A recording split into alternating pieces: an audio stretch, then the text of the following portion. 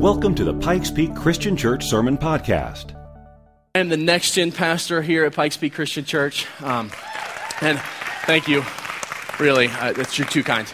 I'm so excited whenever I get to come and talk to you because almost every week I'm talking to your kids, either your elementary kids or early childhood or your middle schoolers, or every Sunday night your high schoolers right across the way in the building. And I love talking to those kids and students, but sometimes you just need to talk to adults, you know what I'm saying? So I'm really happy to be here talking with you. And there's another reason I love talking to you guys, and that's because we need to be more orange. I got my orange shirt on. I'll probably wear this shirt every time I preach. And Steve's supporting me here. That's awesome. So we need to be more orange. And now if you're a little bit new here, you might not know what that means, so let me explain it to you. Orange is this concept. It's the way that we approach ministry with our kids. We know that parents have the most influence over their kids, and the home is represented by the color red. It's where the heart and where character is developed. But we know that the church has a significant role, and that we're called to be the light of the world, and so the church is represented by yellow. But we also know that when the two of us combine and make orange, that we have more influence collectively than either one of us do independently.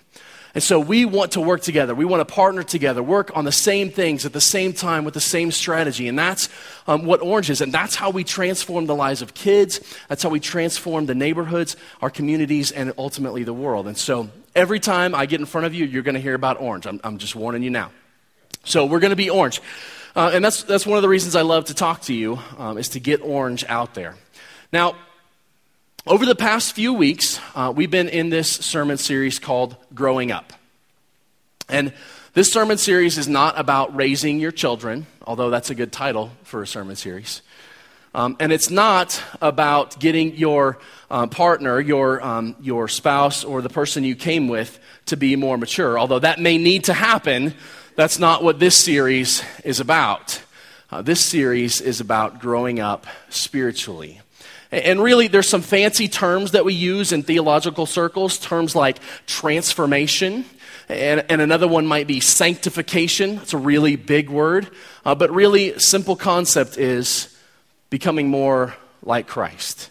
That's what growing up means. That's what we're talking about, growing up, being more like Jesus. And so 3 weeks ago, Pastor Darren kicked off this series with the message that he gave called Divine Encounters. Divine Encounters. And in that series, he talked about coming into God's presence, entering those moments where you just come face to face with the mighty God. And we have an opportunity to do it. Some of you experienced that this morning. Just a few minutes ago, as we were involved in worship, you met God face to face, and maybe you were transformed in that moment. Maybe God spoke to you in that moment. That's awesome.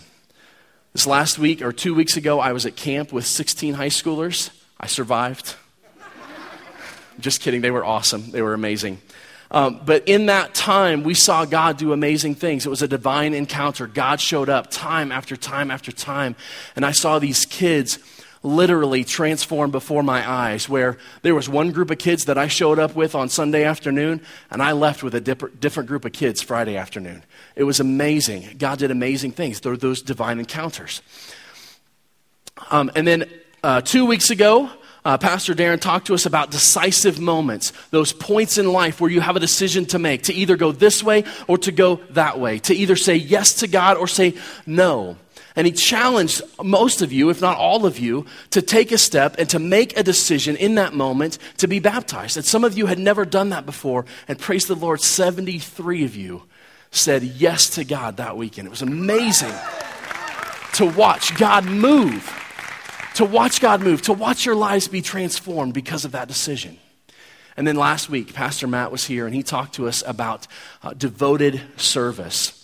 And he called us to use the gifts that God's given us to serve the kingdom, to serve the family, as it were. And this shouldn't surprise us. Most of us have had kids or know kids or have at least seen children at some point. And you're probably aware that children don't start out doing much chores when they're babies.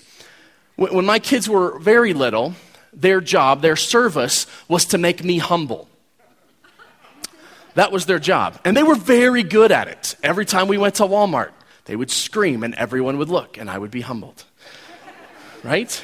And every time, well, not every time, but it seemed like every time there was a diaper, once again, I'm humbled in what I'm doing, the service that I'm performing. And that was their job. My kids' job was to humble me. But they've gotten a little older now. My oldest is 8. The next one is 6. And so they can do a little bit more. They have a little bit more responsibility. Grace has to feed the dog and do the dishes. And Ben has to take out the trash and clear the table. And I like those chores a lot better than the ones when they were little, let me tell you.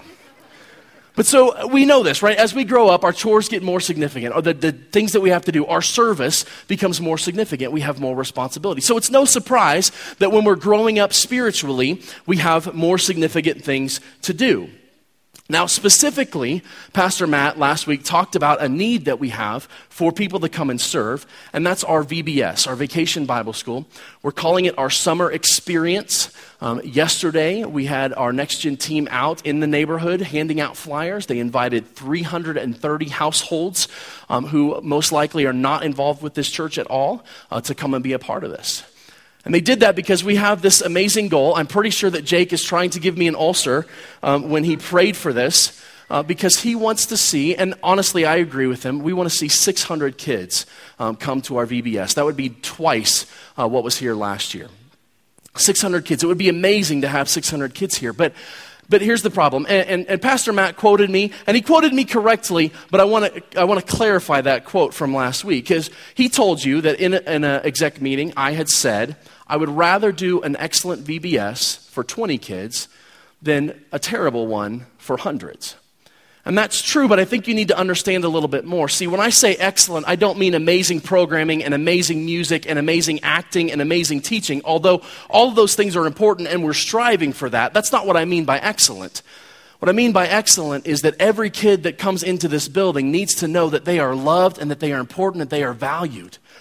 And if there's 5 of us and 600 kids, we can't make that happen. We need a ratio of about 1 to 6 if they're really young and about 1 to 12 if they're 5th or 6th graders. And so somewhere in the middle for those kids that are in between there. And so to make sure that every kid has an experience with God that makes them want to come back and experience God again, I need a lot of you, about 120 of you, to come out and volunteer to just hang out with some kids. And so if you want to see kids come to know Jesus, if you want to be Jesus for a kid who's never seen him before, you can sign up to be a part of our VBS at yestogod.org/VBS. There's a form right there. You click on the link to register as a volunteer. You can also register your kids to attend our VBS from that same site. Again, that's yestogod.org/VBS.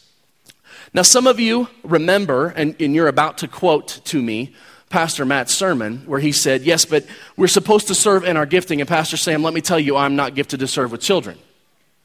And if that's you, let me talk to you right now. If you're saying that, just the fact that you're saying that, I agree with you. Don't come serve with my kids, please. If you're saying that you're not gifted to serve with kids, then that's okay. I honestly, I don't want you to come because there's no way to make a kid have a horrible experience. There's no better way to do that than to put them with someone who doesn't want to be with kids. And so if that's you, there's still ways that you can help. We still need some help with setting some stuff up and tearing some stuff down during the day. And then on Saturday following our VBS, we have to clean up this whole building and get it ready for Sunday. And so if that's you, come talk to me. We also have a lot of needs. As you can imagine, if we have 600 kids here, it takes a lot of glue sticks and a lot of glitter to make all those crafts. And so if you would like to help us by donating some of those supplies, we have our needs board right out here, just on the other side of the Connection Center in the foyer. You can stop by there, take a little card, and then sign the checklist, the number that you took so we know who took what, and then bring that stuff back over the next couple of weeks. That would help us out tremendously so that these kids can have an amazing experience. But enough about service, because today's message is not on service, and I will try my best not to talk about it anymore. But no promises. Today, well, before we start, I feel like I need to give you a disclaimer. I need to set the tone a little bit, because the last 3 weeks have been pretty amazing, right? I mean, we saw this amazing message on worship and how we can come into God's presence, and then 73 people got baptized in response, and then Matt called you all to go serve, and I know that you all are getting plugged in somewhere so that you can be a part of what God's doing, and we had some great responses over the last 3 weeks, and after all that, today's going to be a little anticlimactic. Because today we're talking about something that's just, it's not very glamorous. You know, it's kind of, well, we're talking about daily habits. And daily habits, the things that you do every day, you know, like take a shower and brush your teeth and get dressed, you know, those things that you have to do just to maintain. And I don't know about you, but I've never had a life-changing experience while brushing my teeth. Maybe you have, I don't know, but it's important. And all of you who come talk to me afterwards are going to agree that it's important that that's a daily habit. In fact, I'm glad that most of you have that daily habit as I talk to you on Sunday mornings. They're important, but they're not very glamorous. So there's your warning. There's your disclaimer.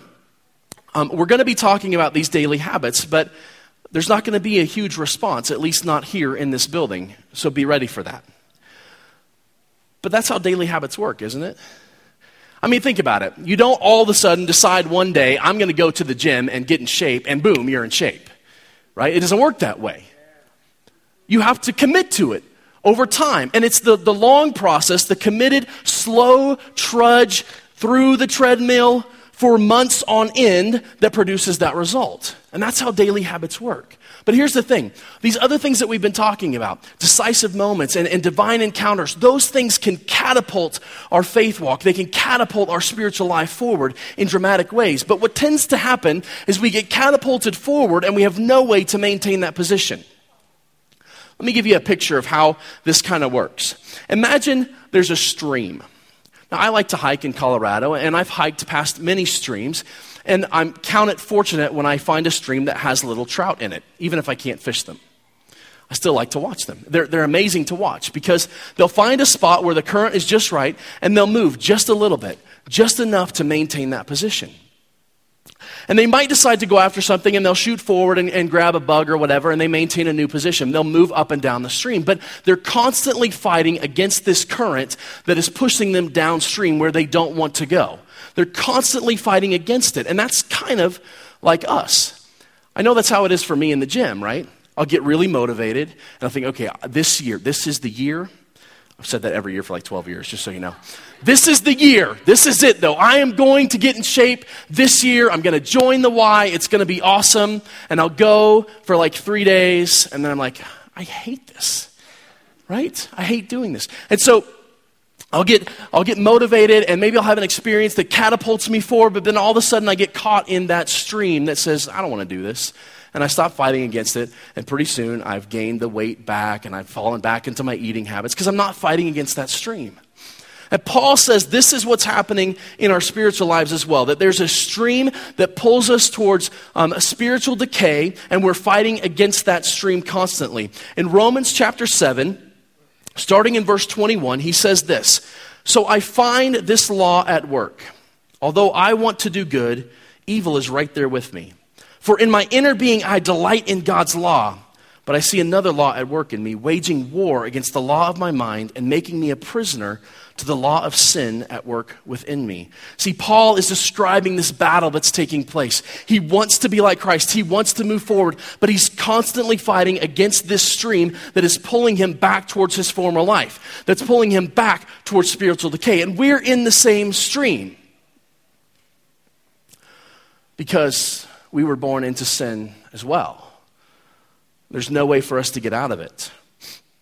The Apostle Paul, in the book of Romans, tells us how this all took place, how this works. In Romans chapter 5, starting in verse 12, he says, "Therefore, just as sin entered the world through one man, and death through sin, and in this way death came to all people because all sinned." Right? He's talking about Adam. Adam is the one man, and through Adam and his actions, sin entered the world, and we're all heirs of Adam, and we've inherited this sin gene, and we are by nature sinful. And so our natural state is to become more sinful, to decay. So we've got to fight against that. And praise be to God, we have a safety net, right? Jesus Christ, we talked about it this morning as we talked about communion, as we were in worship, we talked about how Jesus came and saved us from the ultimate penalty of that sin, right? The ultimate punishment for that sin is death and separation from God. But Jesus came, lived a perfect life, took that penalty on himself at the cross, was killed, buried, rose again, and now sits at the right hand and mediates for us because he took our payment for us. That's the good news. That's the gospel in a nutshell. And we call that salvation. And salvation is an amazing thing. It sets us free. We don't have to sin anymore. We don't have to live that life anymore. Salvation is a wonderful, wonderful part of this process. But sometimes we get confused about salvation. And we start to think that that's the goal. But here's what I got to tell you. Salvation isn't the end goal. It's actually the beginning of the process. Yes, God wants you to come to know him. Yes, God wants to set you free from your sin. Yes, God wants to save you from being separated from him and from death and to be with him for eternity in heaven. God wants all of that for you, but that is where the journey starts, not where the journey ends. Here's what Paul says in the book of Ephesians. In chapter 2, starting in verse 10, he says, "For we are God's handiwork, created in Christ Jesus to do good works, which God prepared in advance for us to do." We were made to do good works. We were made to look like Christ. That was the point. That was the plan from the beginning. All the way back in Genesis, the three entities of God the Father, God the Holy Spirit, and God the Son got together and said, let us make man in our image. We were meant to look like God from the beginning, and sin messed all of that up. And so we're in this stream now fighting against it. And Paul goes on in that same book, Ephesians, a couple chapters over in chapter 4, verse 22. He's talking to the church in Ephesus here, and he says, "You were taught, with regard to your former way of life, to put off your old self, which is being corrupted by its deceitful desires, and to be made new in the attitude of your minds. To put on the new self, created to be like God in true righteousness and holiness." See, the goal is not simply that we would escape hell. The goal is not simply that we would meet God and get saved from eternal damnation. The point is that we would become like the one who overcame hell for us.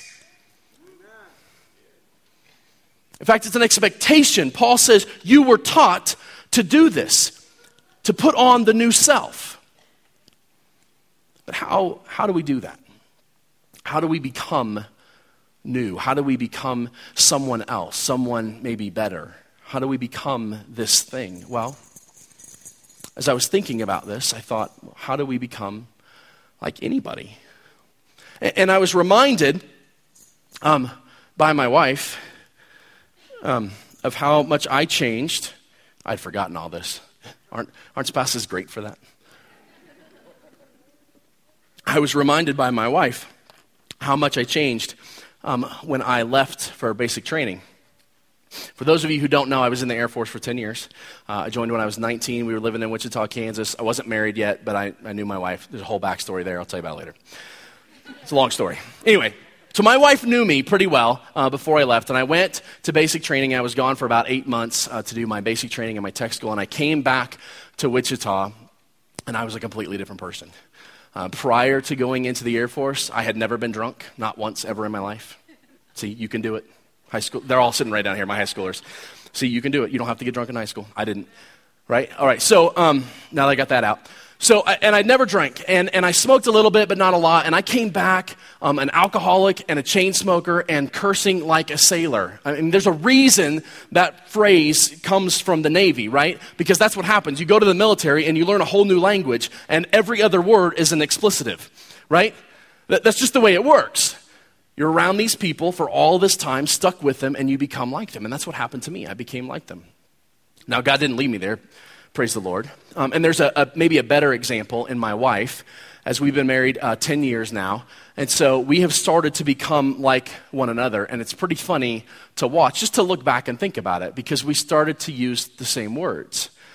Words that you have no idea what they mean, like quali bali mollis, right? You're like, what did he say? It's this crazy word that my family came up with years ago to describe any illness that we don't know what it is. And it was so funny. Just a few months ago, I was just at home, and I realized my daughter Grace was not feeling well, and I think she was faking it because it was still in the school year. She didn't want to go to school. And so my wife goes, "You must have Quali Bali Molis." And I realized that she had become like me, as scary as that is. Because she picked up the language. She started to talk like me, and she has gestures like I do, and we have the same idiosyncrasies. This happens, right? You guys that are married, you can agree with me. You know that this happens, sometimes for good, sometimes not so much, but you become like one another. And it happens with our kids. And I didn't realize how subtly it happens until one day, my son Wesley, 2 years old, comes to the church, and for whatever reason, this was a couple months ago, and he wouldn't say yes or yeah, he would say, yeah. And I thought it was cute, and I thought, oh, isn't that cute? He says, yeah, that's so, whatever. He's 2, it's cute. So I told my so-called friends at church about it, and they responded by pointing out that, well, yeah, he says it, you say it all the time. No, I don't. Sure enough. I counted the rest of that day, it was like 15 times in that day alone. I realized that my son was becoming like me. He was picking up my language. He was becoming just like me. And then it happened the other way. We have a coworker, one of my coworkers, I won't tell you who he is, and he picked up this phrase somewhere, I don't know, but he will say, no, in language. Some of you know who he is already, just by that. And what I realized is I went home a couple weeks ago, and I said this to my wife, no, and I thought, oh my gosh, I'm becoming like my coworkers. But it happens, right? We're around these people, we spend time with them, and all of a sudden we become like them. We're becoming transformed to be like them. Well, it stands to reason that if spending time with people will make us like those people, that spending time with God will make us like God. Right? I mean, it's just logic. So, but that begs another question. How do we spend time with God? We know He's here, but how do I have a conversation with Him? How do I get to know Him? How do I know His heart? How do I know what He's thinking, what He would say in a particular situation? It's difficult to start, so how do I do that? Well, there's 2 ways. Scripture and prayer. Scripture and prayer. These 2 things. If we immerse ourselves in these 2 things, we get to know Christ. In John chapter 1, the Apostle John in his gospel refers to Jesus as Logos, the Word. Jesus is the Word. He was there in the beginning when the world was created, and He was there when every word of the Scripture was inspired to be written. He is the Word of God. Your Bible that you're holding now, or the Bible that you have on your phone, or that's in the cloud somewhere, right? That's Jesus. He is the Word. And so we get to know Him by spending time in the Word, by spending time with Him, reading His Word. Now, I've had some pushback from this, as I've told people about this before. They say, well, I can't get into it. I can't read it because when I read it, I just fall asleep. Or I can't pray because I start praying and I fall asleep. And I can't get into a habit. It's boring to me, whatever. Okay, here's the thing, right? You might not like it at first. I don't like going to the gym either. You know what I'm saying? And I've known people that hated going to the gym, absolutely hated it, but for one reason or another, they were forced to do it over a period of time, and now they're gym rats. I can't get them out of there, right? They've become addicted to it because what they found is that it's beneficial to them, and they gain something from it. They gain energy and nourishment and a benefit from it. And yes, it's not fun at the beginning, but once you get rooted into it, once it becomes a habit, it provides life. It brings life. I love the way the psalmist writes in Psalm chapter 1. The way he describes how much he loves the word. He says, "Blessed is the one who does not walk in step with the wicked or stand in the way that sinners take or sit in the company of mockers, but whose delight is in the law of the Lord and who meditates on His law day and night. That person is like a tree planted by streams of water, which yields its fruit in season, whose leaf does not wither. Everything they do prospers." He's describing this person who is immersed in God's word, and they're like a tree, rooted firmly, steadfast, not being swayed, not being moved, and near a stream, bringing in that nourishment, just soaking it in, just being immersed in it, and everything they do prospers. Now, again, We're not talking about, when we say everything they do prospers, I don't mean that your business is going to be successful. I don't mean that you're going to be rich, that you're going to have a better house or a better car. That's not what I'm saying. But when you are immersed in God's word, you go after the things that God wants for you. You pursue him, and as you pursue him, he blesses that pursuit. Okay? And there's another blessing that comes from being immersed in God's word, from being like Christ, from being transformed. In John 10:10, John records Jesus saying, I have come that they may have life and have it to the full, have it more abundantly. And again, Jesus isn't talking about giving you a new car. Okay, I want a new Corvette too, but that's not what we're talking about. He's talking about the satisfaction of knowing that every step is guarded by the one who owns life. He's talking about the joy that comes from knowing that Jesus is Savior, that he is Lord of all, the hope that comes from knowing no matter what happens in this life, there is joy in the next. He's talking about the peace that comes from knowing Christ as your Lord and Savior. That's what he's talking about. And when you get rooted in the Word, you come to know that peace. And I know this because it happened to me personally. I had a hard time getting started for years and years and years. I had a hard time. I would start a Bible study and I'd go for a week or two, maybe 3, and then I'd fall off. And I had accountability groups and I had people I was supposed to be leading and all this stuff, and none of it really worked. And then one day, God said, I want you to blog. You might not even know what that means. It means weblog. That's short for weblog. That's what it is. And I said, well, what do you want me to write about, God? He said, whatever I show you. Oh, okay. So for over a year, every day for a year, I did a Bible study. Well, 5 days a week. I'm sorry. I don't want to mislead you. 5 days a week, Monday through Friday, I committed to doing my own personal study. Sometimes it would be a chapter, sometimes it'd be a few verses, and every day I would write what God showed me and post it for the whole world to see. And pretty soon, there were a couple people following my blog, which meant, man, I have to get this out because they're going to know if I don't do it. Right? It's easy to lie about a week, right? When you go into your accountability partner, and I know because I've done this, right? You go in and you're like, man, I didn't read it all. Well, that probably counts as like twice, right? I mean, I looked at my Bible. That counts as 1 or 2 times, right? And so all of a sudden, when you're with your accountability partner, I didn't read it all turns into, yeah, I didn't read as much as I should, right? That's what happens. But when I was posting every day, I had that accountability. There was no lying about it. It was either I did it or I didn't do it. And you know who the worst person about it was? My wife. God bless her. She made sure that I was on there every day, that I got it done, and she read it every day, and she went with me on this journey. It was amazing. And God changed me in that year. He transformed me. I became more like him in that year. And it's a powerful, powerful thing. Now, what about prayer? Here's the thing that I find amazing about prayer. I mean, just stop and think about this for a minute. The creator of everything, the entire universe, this planet, all the other planets, all the stars, everything we don't even know about yet, the creator of everything wants you to talk to him. And he says so in his word. He says, come to me. Tell me about it. I want to know. That's crazy. Why wouldn't we take advantage of that? My favorite example of somebody who prays is David. In fact, the last time I was up here, I talked about David. I just realized that. Anyway, I love David, and I love reading the Psalms that David wrote. And you can read a lot of David's prayers in the book of Psalms. And David writes these prayers, and it's amazing. One that I wrote down here, Psalm chapter 13. We don't have time to read it this morning, but read that on your own. But I love how he starts. He says, how long, O Lord, will you forget me forever? He starts out angry with God. He's mad. He is not happy.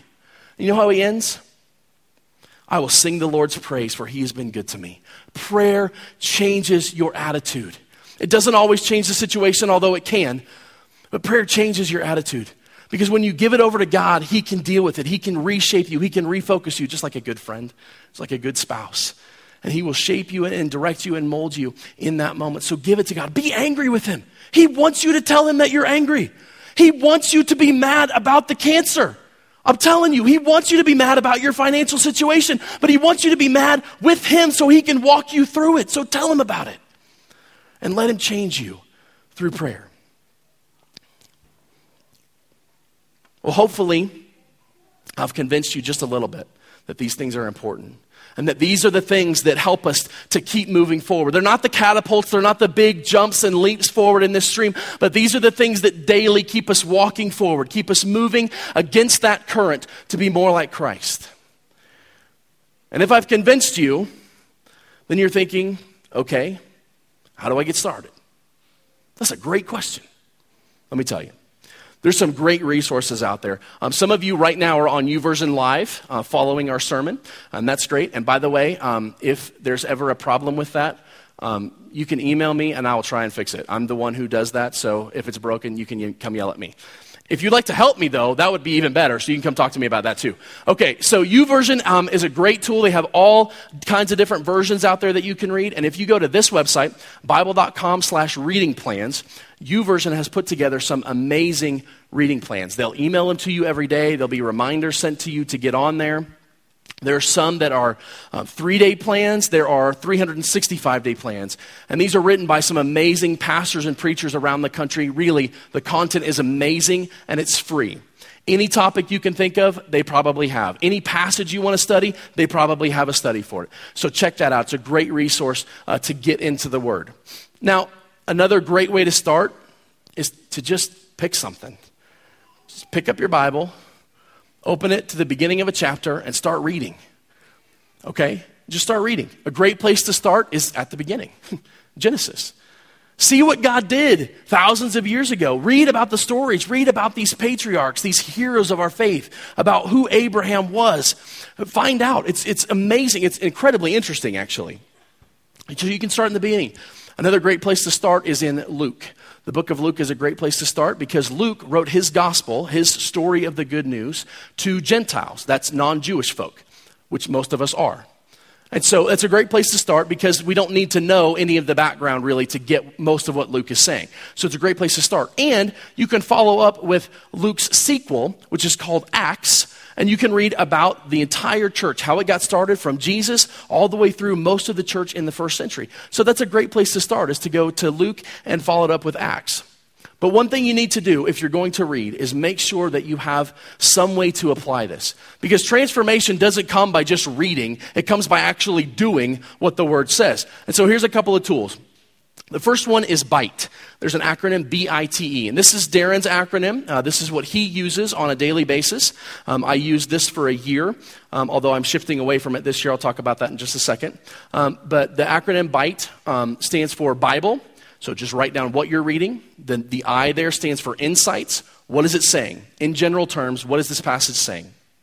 The T is for takeaway. What is it saying to me specifically? And then the E is express. What am I going to do with what I just heard? Because that's the key, right? That express. What am I going to do with this? How is this going to change me? What actions do I need to take? So if you don't like that one, if you find that a little too complicated, there's another one. Excuse me. And the acronym for that one is SOAP, S-O-A-P. It's very similar. The S stands for Scripture. What are you reading? The O is for observations. What do I see in this passage? The A, again, this is the key, is application. How does this apply to my life? What am I doing with this? What am I taking from this? And then we end with prayer, and that's what the P stands for. And these are good tools if you like a lot of structure. They can really help you if you need that structure to kind of think through the passage.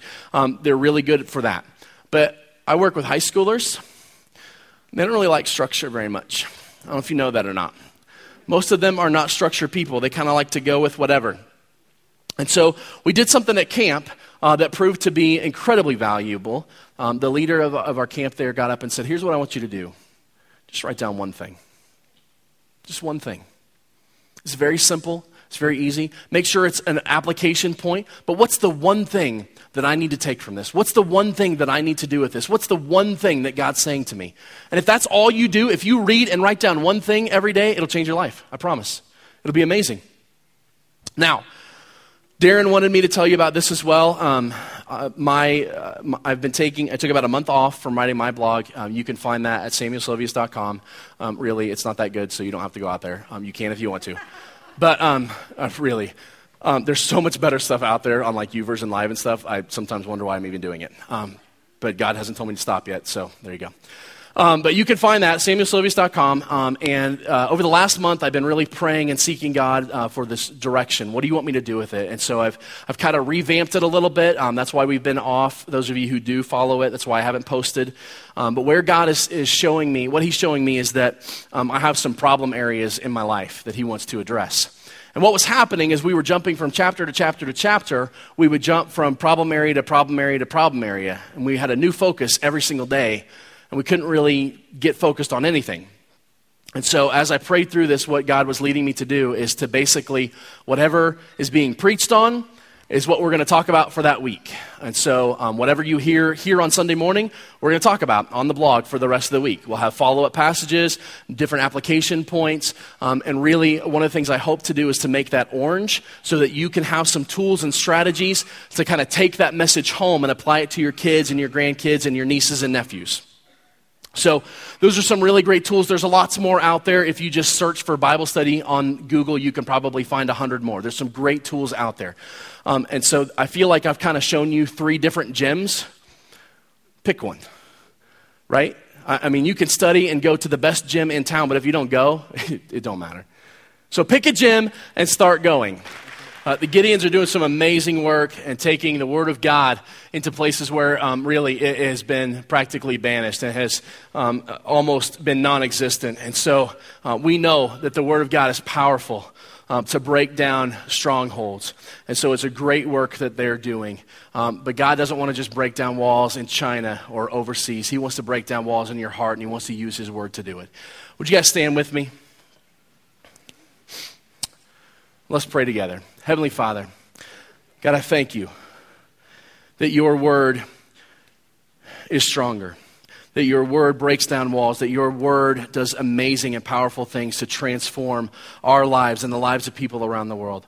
Lord, I pray for the mission of the Gideons, that you would get Bibles into places where they've never been before, that you would get your word into places where it is dark, extremely dark, and that it would be a light there, and that you would shine your light through your word as you have in this country.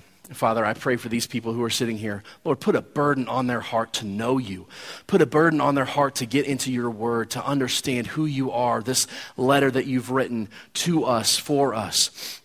Father, I pray that they would not leave here without your Spirit touching them and saying, come and seek me, come and find me, find the rest, find the nourishment, find the root in your word. So Lord, I ask all these things in the name of Jesus, amen. You are dismissed. Thanks so much. We'll see you next week. Thanks for listening to today's message. Be sure to join us again next time.